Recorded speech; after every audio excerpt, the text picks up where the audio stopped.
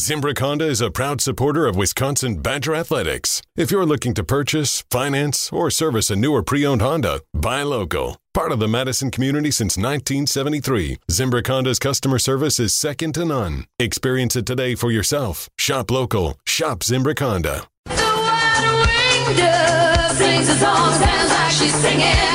Ooh, ooh, ooh. Just like the wide-winged dove sings a song, sounds like she's singing. Ooh, baby, ooh, say ooh.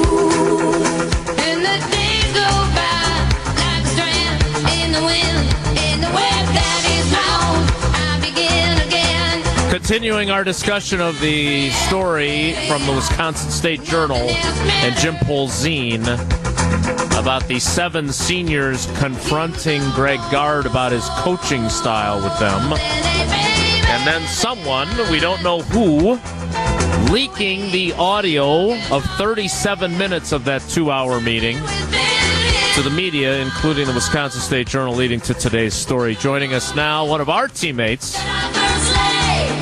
who played at the University of Wisconsin. We can't wait to hear his thoughts on it. Is our buddy Ben Brust on Wilde Tausch. Ben, you've seen the story. Your instant reaction was what? My instant reaction was, it is the softest group ever assembled that played at the University of Wisconsin. Wow. Yeah, I mean, I can't put it any more clear than that. I mean, some of the things that I'm reading from some of the players on the team, like just thinking back to my experience as well as just trading messages with former teammates all morning, I'll say this. Whether Bo Ryan stopped coaching on whatever terms they were, his own, or however things happened, he should be happy he is not coaching anymore, because no one in this day and age would be able to handle the way that he coached and developed players. It's that simple. Too many feelings would be hurt. It seems as if there needs to be like a director of player personnel where anytime somebody comes off the court or after a game is there to tell them that they're doing great. And that's just the world that we seem to be moving towards.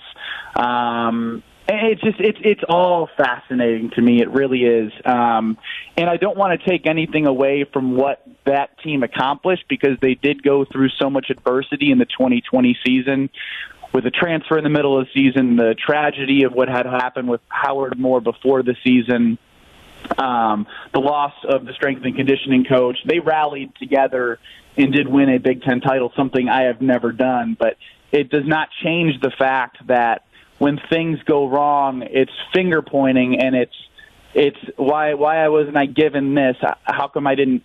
Like it just changed. Like it's not earned anymore. It's expected to be given.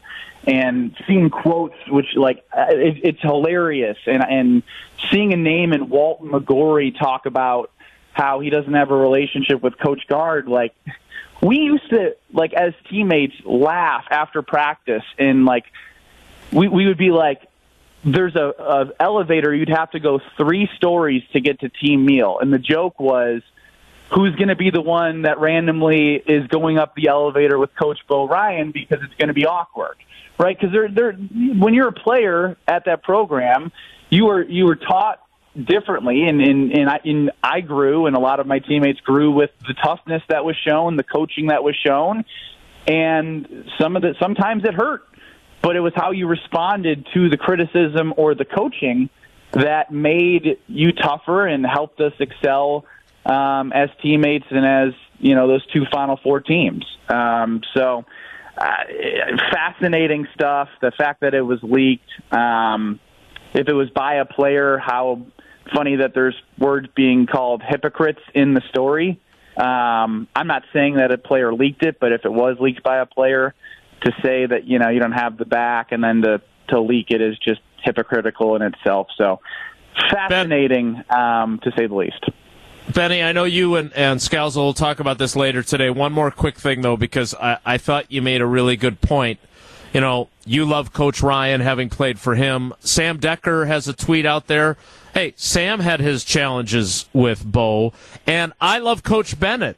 And I bet the members of Coach Bennett's teams would say that he was really tough on them and their feelings got hurt at times. Do you think this is just kids are different now, players are different now, what they expect is different now?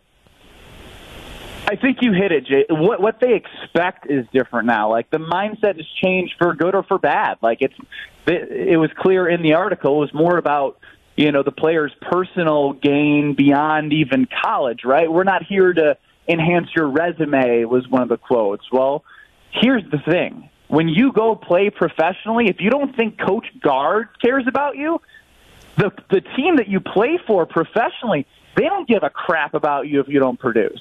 So that's a lesson that will be learned whether it was in college or whether it's post-college. Like myself, I went to Lithuania, and I had stuff happen in my life where I made the decision where playing professionally overseas wasn't for me. That business of going overseas and trying to grind my way country to country wasn't for me. They'll figure that on their own, whether it was in college or whether it's post-college. But I'm even seeing Nate Reavers has a logo. Right? It's all about your brand and your logo. And part of me feels he had a really bad senior season. And, I'll leave it at that. Right. I don't want to take Fair out enough.